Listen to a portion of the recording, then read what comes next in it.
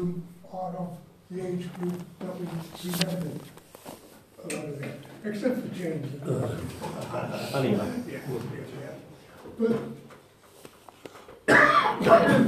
So, mentioning North Branch, we've been doing quite a bit on the history of the Labour Party and of the movements and protests throughout Labour Party history. Before the Labour Party, the Levelers, those sorts of people. What always shines through in all protests is the power that the state brings against working people who stand up to them. Our last talk at North Branch was the Merthyr uprising, where a man was executed, others were jailed. Somebody unjustly, but the power of the state has to be obeyed. Somebody has to pay the price for standing up to the state. And the Shrewsbury 24 are a good example of the power of the state with very little evidence, convicting men, sending men to prison, and in effect taking away the livelihood of a lot of them who were blacklisted afterwards. I won't say too much about this because I'm sure the Secretary is going to tell us a lot more. But thanks tonight for everybody turning out. It is a miserable evening. I'll hand over to Terry who's going to guide us through. And most welcome.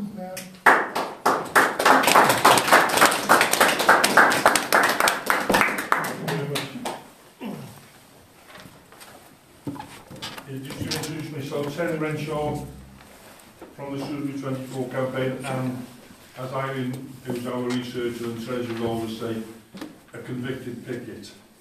She always insists that you say that, a convicted picket. And in that sense I am. I was convicted in 1974 of going out picketing, basically. For those who are not aware, because I am aware that there's people in the room who don't know what went on or what happened at the time or what it was all about. In 1971, UCAT, which was my union that time, had come together. It was an amalgamation of the bricklayers, the AUBTW, the Association Society of Woodworkers, which was the joiners, and the ASP&D, which was the painters. They come together as one union and were called UCAT. So that was 1971. In 72, both UCAT, T&G and the GMB, who were in the construction sector at that time, called for an all-out strike because of the amount of fatalities we had in the building industry at that time. And it's hard to imagine now, 1972, on average, one person every day was killed. One person every day went to work but didn't return home because they'd been killed on a building site. It had the highest fatality rate of any industry. It had a higher rate than mining. It had a higher rate than mining and agriculture put together. So enough was enough was the call at that time, and we're going to go on strike to make the building worker, the building employer, give us better conditions on site and treat us better, and also better pay. Because as far as pay went, we were the bottom of the pile. And the claim at that time, it's hard to imagine it now, 30 for 35 hours. £30 for 35 hours, that was the call. So we're on strike for 30 for 35 for better conditions in the building industry. And that's what the strike was about. And it was the first ever national building workers dispute. And it's been the last national building workers dispute. There's never been one since. Never one before, never one since. So we were on strike for just coming up to 13 weeks. We were going all over the country, different pickets in different parts of the country were picketing, bringing sites out to join them in the dispute. Because it started as a selected strike, where sites came out and sites stayed in. The sites that stayed in contributed 50 pence a week towards those who were on strike. That's how it started. But it escalated to an all-out stoppage because it just wasn't getting anywhere with the selective strikes. So all over the country, pickets were going around picketing building sites. In North Wales, we're the North Wales Action Committee, which met at the Bull and Stirrup pub in Chester, because if you think of North Wales, where we were, North East Wales, Chester was just on the border, so it made sense that we were the North Wales and Chester Action Committee. And we had a visit in August of 1972 from building workers from Shrewsbury, again just over the border in Shropshire. So they came to ask if we could give them a hand picketing sites in the Shropshire area, because there was lots of big sites, that's the words they used, which were still working, and they picketed them, but they hadn't come out, they hadn't joined them. So could we give them a bit of moral support and elbow support and get up there and help them out? So we agreed that we would. That was at the Bull and Stirrup in Chester in August. So September the 6th, 1972, is when we organised coaches from North Wales to go up to Shrewsbury, where we met building workers from Shrewsbury and Shrewsbury Labour Club. And then, and only then, did we have any idea where we were going. When we met at Shrewsbury Labour Club, they suggested a list of sites, and we said, okay, well, we'll go and picket those sites. So we left Shrewsbury Labour Club and headed off down the A5. And the first site we came to was a site called Kingswood, which was on the A5. We pulled up at Kingswood, a few lads got off the coach, went up to the site office, because the order of the day was we would go to the site agent's office, ask the site agent for permission to call the workers together to address them with the intent of getting them to join us. And I say permission, we asked them nicely in that way. So when we got off at Kingswood, what the lads who went up to the site agent's office were greeted with was a loaded shotgun. Site agent was waiting with a loaded shotgun in his office. So that shotgun was taken off him very quickly. The breech was broken. The cartridges were removed. And then, and only then, did we realise there were police officers everywhere. They knew we were coming. We didn't even know ourselves we were going there. But in some unknown circumstances there, the police knew we were going, the site agent knew we were coming. So that gun was given to the police. And from that moment on September the 6th, 1972, the police led us to all the sites. They took us round for the day. They got on the coaches with us, and we had police outriders guiding us, because the police said, we know where the sites are that are working, we will take you there. And that's what they did. The police took us all day. There was around 80 police officers all day with us. Not at one point throughout that day was one picket given a warning, no name taken, nobody told, behave, stop what you're doing. That didn't happen on the day. So we went through the day in that way. At the end of the day,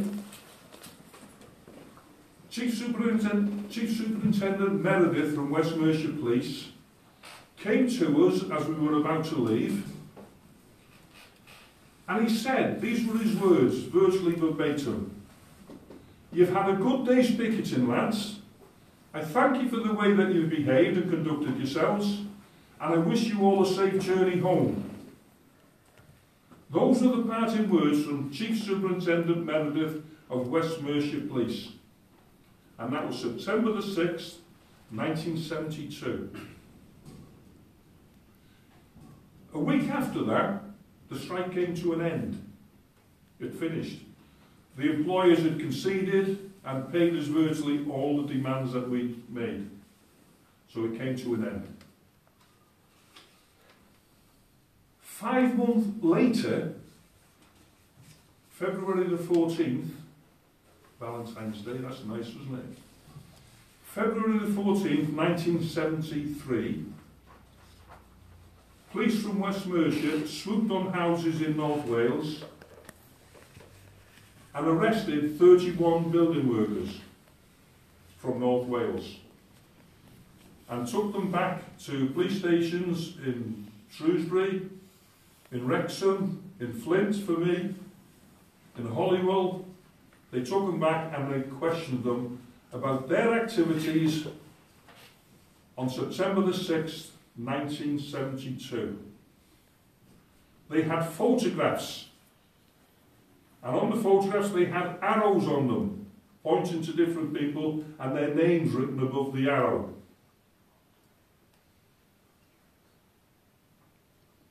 Of those 31, 24 were charged.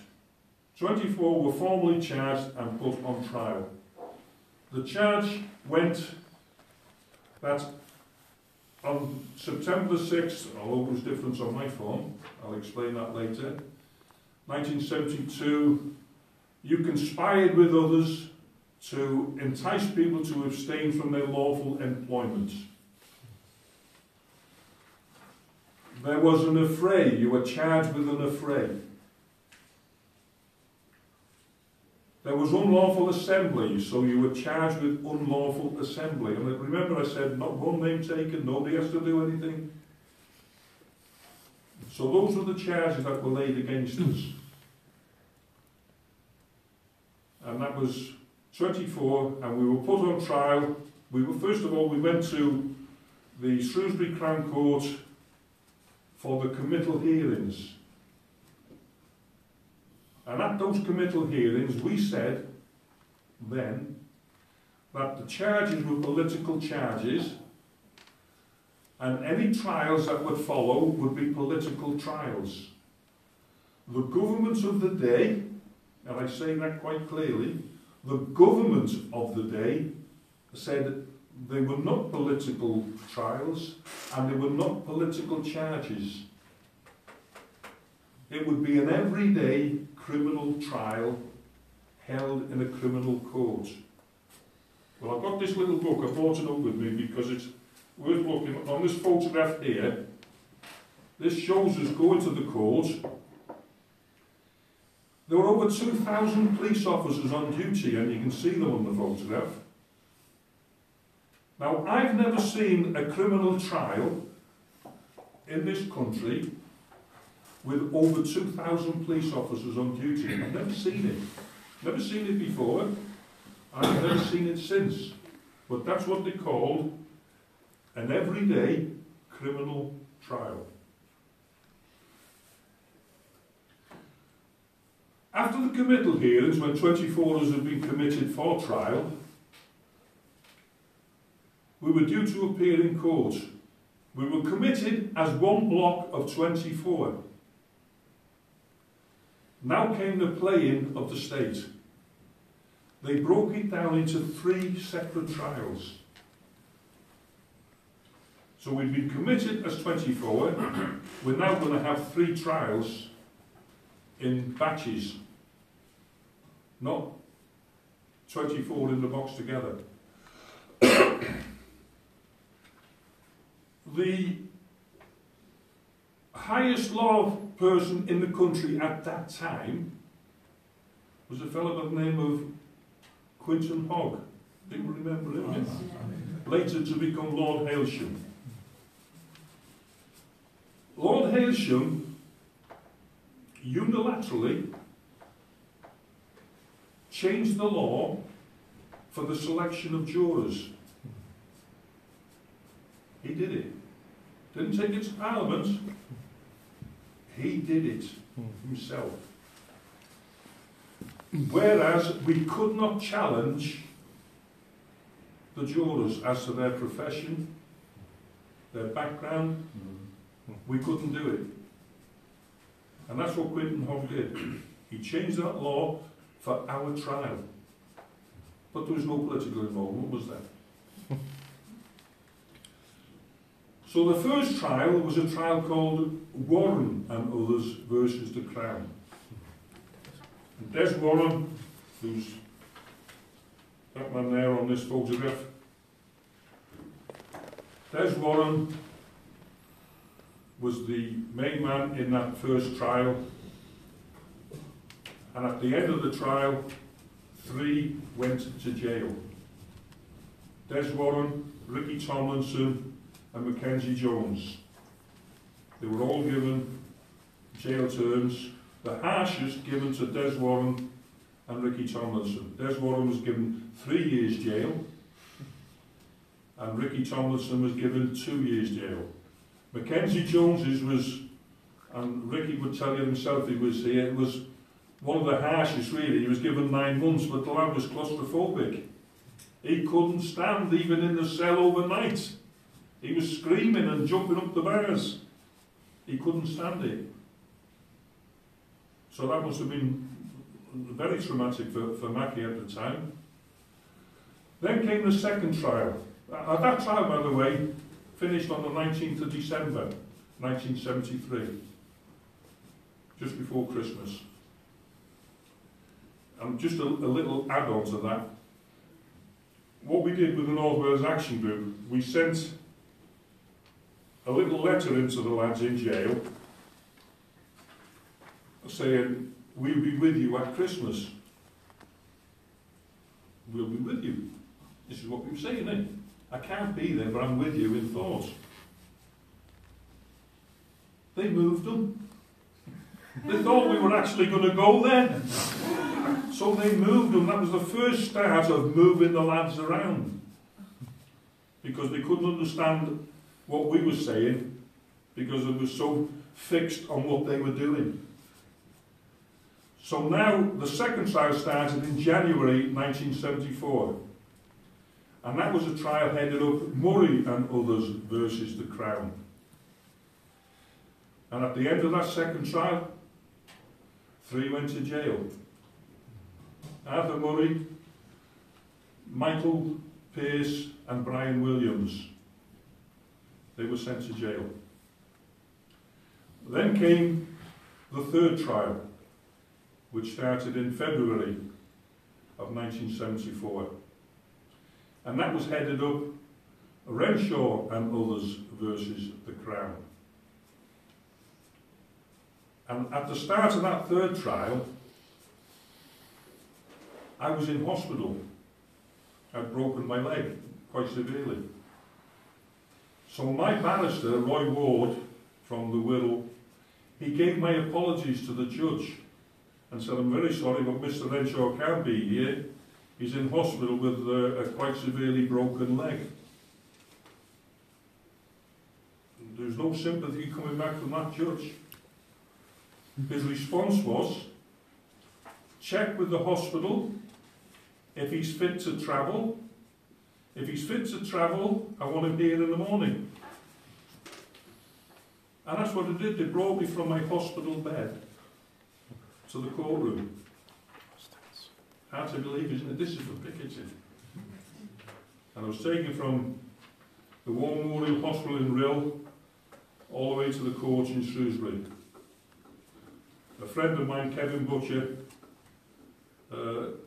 actually took the front seat out of his car, the passenger seat out, so I could sit in the back, as I was in plaster to here, and I could only sit like that with my legs straight out in front of me. And Kevin Butcher, who's now he's the eldest of the pickets since Ken O'Shea died last year, Kevin took the seat out and he took me every day to my trial. When I got there, for my trial, my barrister begged me to plead guilty. Actually, you must plead guilty.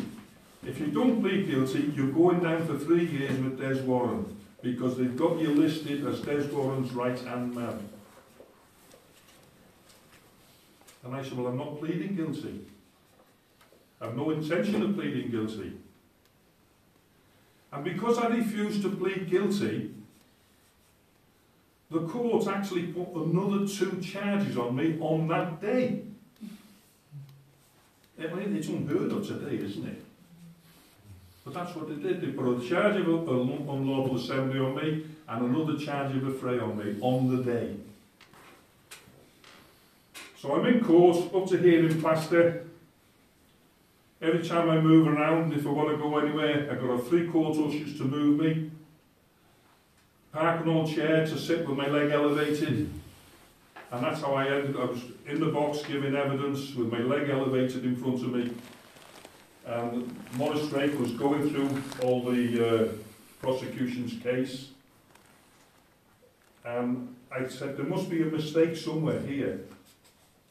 And he said, what do you mean? So, well, the date that's on my charge sheet, I was in HM Stanley Hospital in St. Asaph recovering from an operation. So it must be wrong. The judge looked at me, I was very pleased. He looked at me and he said, why did you not tell your barrister this? And bear in mind, I was only 24.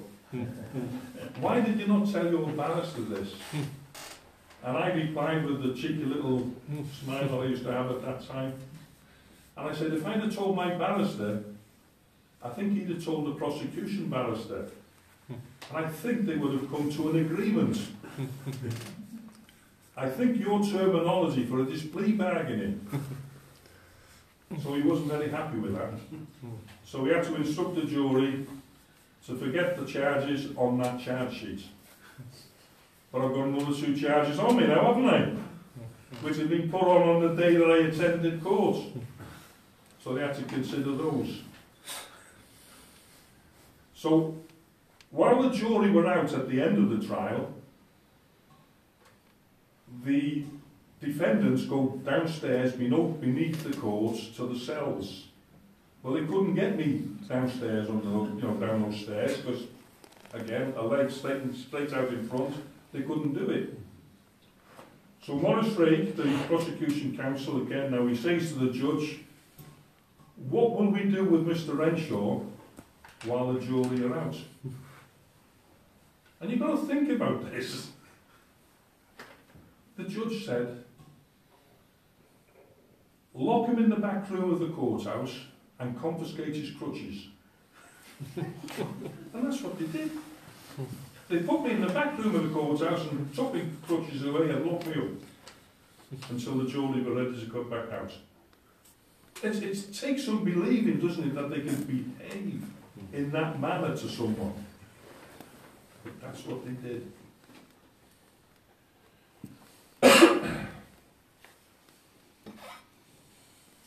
Back came the jury with guilty verdicts on the charges. But they couldn't have the main ones, could they? So I've said this many a time, so many a time. I always consider myself to be a lucky person in life. I've always been lucky. Perhaps it was a stroke of luck that I broke my leg. I don't know. But having been found guilty of unlawful assembly and found guilty of an affray, I was given a 4-month suspended sentence. And that sentence was suspended for 2 years. The other lads who were up there were all given suspended sentences as well. So nobody went to jail in the 3rd trial because they'd messed it up, hadn't they? So now we're waiting now. There was an appeal put in by Ricky and Desi in 1975 when they came out on an appeal. They came out while an appeal was being heard. That appeal was due to be heard by Justice Salmon. He was due to listen to their appeal. At the last minute, Justice Salmon was withdrawn, and the judge put in to hear their appeal was none other than Justice Widgery.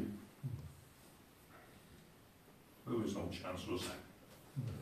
So he just put him back in jail. The bloody Sunday. That's the man. Judge, That's the man. The man who's been found so guilty over Bloody Sunday, Yeah. and at the same time now he just sent these lads back to jail. So Ricky and Desi were put back in jail to complete their sentences. We campaigned all the way through on this as an action group in North Wales, but couldn't get anywhere because at that time our unions wouldn't give us support. The Labour Party would give us no support. In fact, the lads did more time under the Labour government than they did under the Ted Heath government.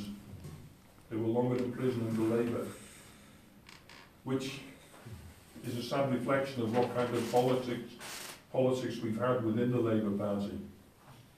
I know I shouldn't be really political, because we're not about political meetings now, because we're in the Euro campaign. So, we kept the campaign going. In 2003, we applied for the papers from the trials under the 30-year ruling. 73, 2003. 30 years have gone by. Let's see what the papers say. When we asked for the papers, we were told the papers have been signed away until 2012. Signed off by the Home Secretary not to be seen. Why? Because it's a threat to national security. Now think about this. Signed off in 2003, they were signed off actually in 2002. So 12 months before, coming up to the 2003, they've already been signed off to be kept until 2012. Who signed them? David Plunkett. That's the man. That's the man. He was the first Home Secretary to sign the papers to be kept because of national security. In 2006, that's when we got together the team that we have now in Liverpool to campaign for this whole thing to be overturned. And that's, I've met Harry, who's become a really good friend, Eileen Turnbull, who's from Liverpool. She was a legal officer with the GMB. We've got a fellow by the name of Joe Sim, who's a professor of criminality in the Liverpool University there. Anne Dobby, who's again just workers that come and we meet regularly to campaign against this miscarriage of justice. So in 2012, we're coming up to this anniversary date, aren't we? So we asked for the papers again. And we asked for the papers again. This time we've got a Home Secretary by the name of Ken Clark, Father of the House. And we're asked for the papers, and we're told that Ken Clark has signed the papers in 2011 to be kept away until the 31st of December 2021. That's not long off now, coming up, but this was 2012 when we asked. So they signed off again. For what reason? A threat to national security. So they kept insisting on this threat. What they cite is Section 23 of the Freedom of Information Act. So the papers have been filed away again. Again in 2012, What we submitted to the CCRC, that's the Criminal Cases Review Commission, because that's the only way we can get back into the Court of Appeal is through the CCRC. We submitted to the CCRC fresh evidence which Eileen had unearthed in her many travels around the country, going to the likes of Kew, Warwick University, the Workers' Library in Manchester, and even Downing Street itself, getting different bits of paper together and trying to put together this paper trail of where things are. So we put this new evidence, and one part of the new evidence was she come across a document called Red Under the Bed. Has anybody heard of that? No. Red Under the Bed was a film that was shown on the night that the prosecution had finished putting their case. And the judge said the next day, well, that's all right. Even though the jury haven't made a decision, that's all right if the film was shown last night. There's nothing untoward in it. That film showed building workers picketing sites. Woodrow Wyatt was the main orator in the film. Some people may remember him, some may not. But that film, Red Under the Bed, that Eileen had unearthed, along with it, when she found it, was a little handwritten note. I would like to see more of this being done. Signed, Ted Heath. So, was there political involvement? Well, I don't think you can get much higher than that one, can you? So this stuff was submitted to the CCRC in April 2012. In June 2017, having had 3 case officers on it, 3 commissioners on it, the CCRC came back and said, you've lost, we can't refer this back to the Court of Appeal because there's not enough evidence there, or the evidence that you've given us isn't enough to convince us. So they knocked us back. We met with our legal team, which is Bindman's in London. We met them, we went through it. We had a barrister by the name of Danny Friedman, and he looked at it. By the way, when he's looking at it, he's not, you know, he's looking at it and it's bing, bing, bing. The till's rolling every time. Every minute he's looking at it, the till's rolling. But he finished off looking at it and he reviewed the decision of the CCRC and he said, this needs to be challenged because it's erring in law. So we decided we would challenge it because what they'd said was, we'll do it on a no-win, no-fee basis. Now that sounds good, doesn't it? No win, no fee. So we went to court in Birmingham on November the 9th last year. And Danny Free, the CCRC was so confident they didn't even bother sending anybody to the court in Birmingham. They just stayed away. That's how confident they were. But the judge there, Justice J, he had our barrister on his feet for 2.5 hours. He questioned every aspect of the case. He questioned everything that the evidence we put forward was saying. And he cross-examined our barrister for 2.5 hours. And at the end of that, he retired himself and then he came back and he said, I'm referring this back for a judicial review. You should have the right to go for a full judicial review. That's what we call the permission stage. And he gave us that permission to seek a judicial review. Again, we won. Well, our barrister won. And because we've won, You we've got to pay them. And that's the... I've never thought of that catch before, no win, no fee. If you win, you've got to pay them. So we had to pay the barrister and our legal team. And again, it's all money that gets, you know, we're selling stuff there, and, you know, Harry's there selling t-shirts and mugs and books, and we travel all over the country to speak to groups of like good people like yourselves, to try to help you to understand where we're coming from and where we want to go. So all that money is going out in legal fees. And when we end up with a judicial review, we're talking of tens of thousands of pounds here. Some are in the region of 100,000 maybe. We're going to have to pay if we lose. If we win, honky-dory, everything's okay. But it's that uncertainty, because who knows, will we win? We didn't even know we were going to win in Birmingham. The barristers knew we were.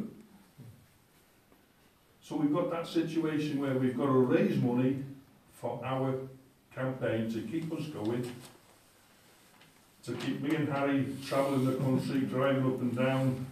I mean, last week I went to Scarborough on a Wednesday, and I was up in Glasgow on a Thursday. And you're just all over the country travelling, but we're committed to it. I'm committed more than Harry because I'm one of the defendants.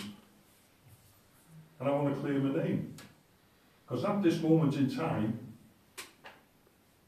a good man like myself cannot get a travel visa. They won't give me one. I never went to jail. But I can't get a travel visa. My MP wrote a letter to the American Embassy for me on my behalf and asked, could he please be considered for a travel visa? And he laid out the whole story of the case and my background since then. Because since 1972 I've done a bit of growing up. I was a councillor, county councillor in Flintshire, well, Clwyd before and then Flintshire after, for just over 30 years. A town and community councillor, a member of the North Wales Police Authority, looking at very confidential information. I was chair of professional standards. But I'm not a fit and proper person to have a travel visa. And I was also mayor of my town, well, I've been mayor of my town twice. I have now completely retired. I have nothing to do with the county council or the community council. I still keep my actions going within my own CLP, but I can't give the Labour Party up. Sometimes I felt like doing it, but I just can't do it. And I keep my actions going within the trade union movement. So I'm still active there, but I cannot get a travel visa. So David wrote to the American Embassy, and the American Embassy wrote back and said, we can arrange for Mr. Renshaw to attend one of our embassies, either in Belfast or in London, where he will be given a private hearing. The cost for the hearing will be £150, but we don't hold out that there would be a change in the decision, because we have him listed as a subversive in our papers. Well, if I'm a subversive, I quite like the title. Because all I ever do is speak up for people. That's all I've ever done throughout my whole adult working life, is speak up for those who are less able to speak up for themselves. That's all I ever did as a councillor. That's what they've got me listed as, so they would not give me a travel visa still.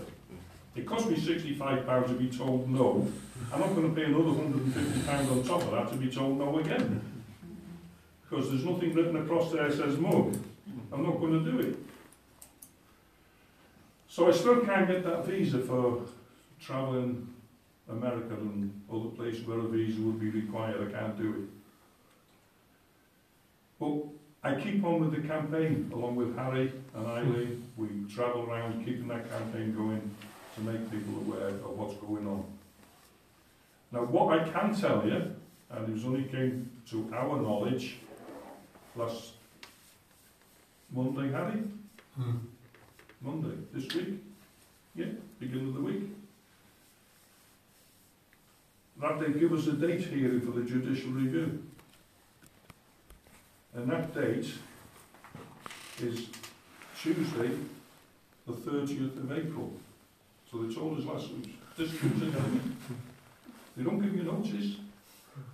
And our case will be heard before 2 High Court judges in the administrative courts in Birmingham, where they will take on the case put forward by our barrister and our senior solicitor for environments, and also CCRC are now represented. So they will listen to what they've got to say as well. But the judge in Birmingham, when he laid out what he was sending it back on, it was on the destruction of evidence. And also the film Red Under the Bed. Because first of all, the film Red Under the Bed, the judge in the original trial should never have allowed that to carry on. He should have called a mistrial. And then the destruction of evidence, he said that just does not happen at any time. No evidence should be destroyed at any time. But in our case, when it went before the courts in 1973, the prosecution counsel had destroyed evidence, namely witness statements that had been taken. And they destroyed these witness statements, but very kindly left a paper saying we had to destroy them because at the time of taking them, we didn't know what we had to prove. Can you believe that they write that down? So that's going back before the courts next week. And I can't say how any judge can look at that and say, well, that's all right. You're allowed to destroy evidence, that's okay. Because they're going to get themselves in a right muddle on that one, aren't they? Because it's not allowed to destroy evidence. And that's the situation we're in at the moment. We're right up to date now. You're one of the last meetings, apart from you'll be in McCuntle on Monday, gearing ourselves up for the morning after. But you're one of the last audiences that will hear that before the judicial hearing, which will take place next Tuesday. And what we've asked, because Harry speaks on behalf of the campaign, I speak on behalf of the pickets. We do not want people demonstrating outside the courts. We didn't have anybody demonstrating on November the 9th. We don't want anybody demonstrating next week. We just want to go in there dignified, let the case be put forward, and then if the judges give us the right to go to the Court of Appeal, then we'll come out screaming. And then when we go to the Court of Appeal, that's when people can come with banners and shouting and screaming and making all the noise you want at the Court of Appeal, but not at the judicial hearing. So that's what we've asked. Eileen has written to every General Secretary that's affiliated to our organisation, explaining our situation and telling them we don't want people there. It's not that we don't want you there, we'd love to have you there. At this moment in time, it is not the right and proper thing to do. So that's the situation we're in. And hopefully, I'm always a lucky person, we're going to come out of there. More than likely, next Tuesday, more than likely, because they're going to sit until they've heard it all. It was set for 1.5 days, but the 2 judges have said that they will sit a long day in the hope of hearing it all on the one day. So more than likely, if that is the case, the decision will be deferred. So we won't have an answer on the day. It will be deferred until they've had a chance to discuss amongst themselves and then come up with some kind of an answer of how do we get out of destruction of evidence. Because I haven't got a clue how they're going to get out of that one. Because it's such a wrong thing to do. But this is how the state stitched us up in 1973-74. Because that's what they did, they stitched us up. Ted Heath's government stitched us up. 24 lads, most didn't know each other. We were just picked at random. That's how they picked us, at random. There was nothing special about any of us. They just picked us at random and took us to court with 2,000 police officers surrounding the court in the public gallery, dog handlers. They made us look like the villains that you've never seen before. That's what they made us look. And that was all for the people of Shrewsbury. They made us look like the biggest villains you've ever seen. Even in court, referring to us as the likes of the Cray twins. Yeah.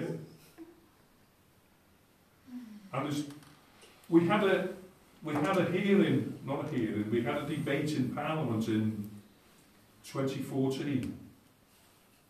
January 2014, there was a debate. One question was on the question paper. Should the papers from the 24 be released? Yes or no? A 3-hour debate took place. During that discussion, one Tory MP got up, a fellow by the name of Sir Gerald Howarth, who was the MP for Aldershot, he's not sitting any longer. He got up. He abused the right of parliamentary privilege. He said we'd killed somebody on the day. That's what he said. We had killed somebody on the day. If you want to see it, go on our website, pick up the debate in Parliament. It's there, the 3 hours. You'll hear him. That's what he said. That's abusing the right of parliamentary privilege. But at the end of that debate, 120 votes for the release of the papers, 3 against.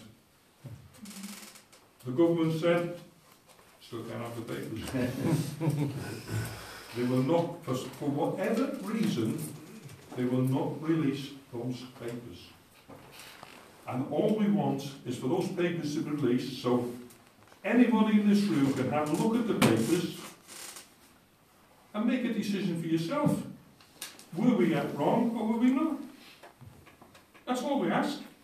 We're not asking you to say, well, we weren't guilty.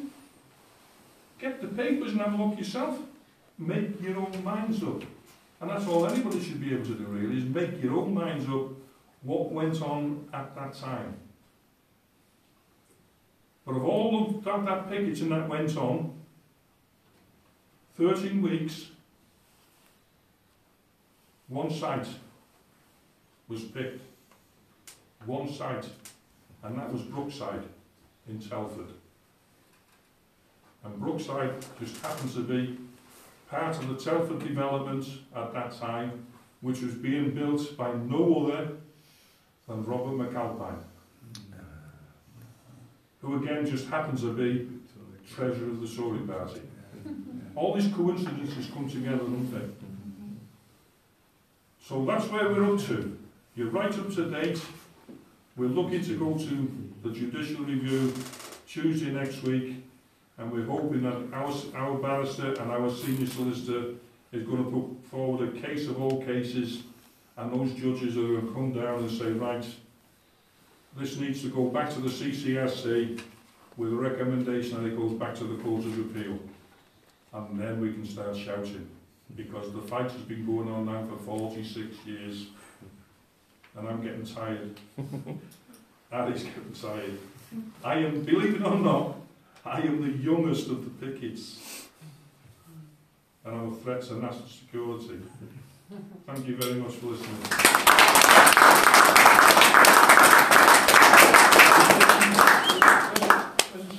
Where's the secretary gone, or the chair? Oh, you're there. If you're happy to take questions. I'm happy to take questions, but I would ask you to speak up because my hearing is not that good. That's okay, that's 2 of us up here. equivalent effort. Are you aware of what Section 23 of the Freedom of Information Act says? Yeah. Basically, they're claiming that the security services have been involved in gathering the information on you. Well, we know that because one piece of information that Eileen did uncover was a document that was signed by Sir Michael Hanley. If you check on Sir Michael Hanley, he was Director General of MI5 from 1970 to 1976.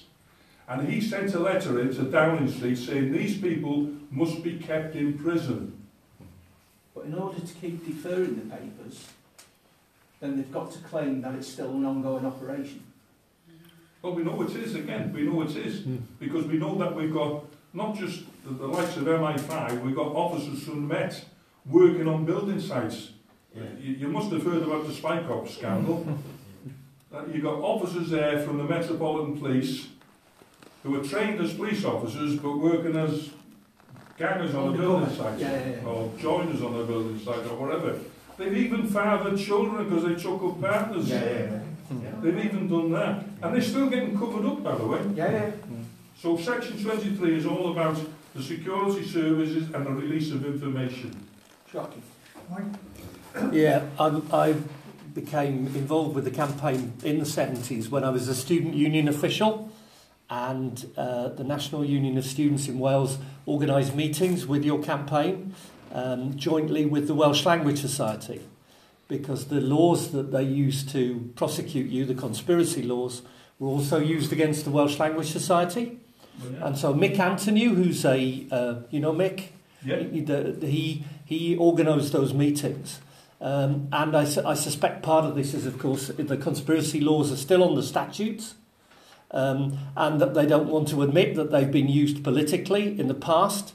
They were used against the Welsh Language Society, and what they did there, one of the things they did was they fixed the jury. They fixed the jury in the trial, and we could see that that was done because of a jury in Carmarthen against the senior officers of the Welsh Language Society. Not one member of the jury had a Welsh name. Now that is almost impossible to do. You know, that's like getting 53 monkeys to write Shakespeare, you know, if you give it enough time. It's not possible. There were no Thomases. There were no Davises. There were no Williams. There were no Morgans. There were no Evans. They were all English or Scottish names. And that way, they ensured that they were very likely to get a non-Welsh speaking jury. And so these laws have been used consistently, not purely against the trade union movement, but by the state in the past as well. And so obviously they don't want to admit the degree of which they have been manipulating the legal system, and that they are still manipulating the legal system. And as you say, it is so sad to think that the Labour Party has been involved in this cover-up over the years on a number of cases, you know, and have been up until now, you know, colluding in this. And I just want to say thank you very much indeed for fighting. Thank you very much indeed for carrying on. I mean, it's very similar to the Orgreave case as well. This is largely aimed at the trade union movement, and your struggle should be a massive example to us all, I think, because most of us have been trade unionists and have stood on picket lines and have been guilty of that very conspiracy, the conspiracy of joining together in a trade union movement and organising picketing. And so thank you very much indeed for your efforts, you know. If I just answer that, Mick unfortunately was due to speak at next week. Right. I seen Mick last week at the Labour Party conference in Llandudno. He's not going to be able to make it because he wasn't aware that the time we brought forward to 5 o'clock. Right. And he said he won't be able to get away from the assembly before that. I'm big friends with Mick. Yeah. Did you know he was a solicitor with Thompson's? With Thompson's, Have Thompson's given you support? Because they were my trade union's solicitors, and they're normally quite good on these things, but obviously they can't support everything, but they are very... Thompson's, I mean, when we met in Birmingham on November the 9th, when we came out of the courts in Birmingham, we wanted somewhere to meet. Straight across the road, we were straight down in Thompson's office. No problem, they fitted us up with an office, drinks and refreshments there. They give us help. In fact, Eileen Turnbull's husband works with Thompson's as well. But Thompson's have been good with us. So I'm not going to knock any solicitors, by the way, because every time we speak to solicitors, they're always offering to give us advice. But obviously when it comes to the big side of it, they can't get involved unless we engage them. And Bindman's, we've got them engaged. They're doing it at, I think it's half the rate, Harry, isn't it? They're charging us half the rate that they would normally charge. So other than that, there's not a lot more we can do other than just keep going and hopefully win. Harry? Yeah. Back in 1967, I worked on the Barbican, building the Barbican. I was a plumber's mate on there, and whilst I was there was the longest strike in British building history, right, which lasted for 13 months. And during that strike, I used to go to the picket line every morning and watch the way in which the City of London police would take individual people off the picket line and smack them about and intimidate them. And at that time, it was clear that building workers across the UK were starting to get very concerned about the way in which the employers were allowing the conditions on sites to deteriorate, and also the way in which workers were being victimised if they organised in the formal trade unions. Right. Now, my big feeling at that time was that the state, right, knew exactly what they were doing in the way that they were using the police during that dispute. And I'm pretty sure that at the end of that dispute, which they did actually win, although a lot of the people who had been out on strike for 13 months had actually drifted away from the dispute, they did actually win the dispute in the end through going through ACAS. But I think what happened after that, the government, the Tory government, decided that they were not going to let that kind of situation get a hold across the building industry, because so many of the people who actually owned those big companies, right, like Thornycroft and McAlpine and the rest of them, right, the John Langs, and they were all giving money to the Conservative Party. They were all in it, so they were able to put an influence onto the government of the day in order to make sure that you guys were taken to the cleaners. They had to make an example, it seems to me, right? And you just happened to be in that place at that particular time. It could have been any building site across the country, but they were determined, like they did with the miners later on, after Saltley Gates and all of that. During the miners' strike, Thatcher was determined that she was going to smash up the miners at the same time. And so there is a kind of a linkage right the way across in the way that government has been acting towards militant trade unionism, right? And when I say militant, I don't mean militant in the terms of militant, the organisation, but people who are committed to doing something for their members. And so, I'd like you to speak a little bit more about what you think was actually going on in terms of the politicians and the owners of the building industry, and whether you think there was a definite collusion there or not to stitch you up. Well, there was lots of collusion there. I mean, we know that McAlpines were linked in with the Tory party. Yeah. Does anybody remember Sir Keith Josephs? Yeah. Head of Bovis, Keith Josephs. Ted Heath set up in 1969 the SDS, the Special Demonstration Squad. He set that up in 1969. That is still in place today. And that's where we get these officers coming from, going out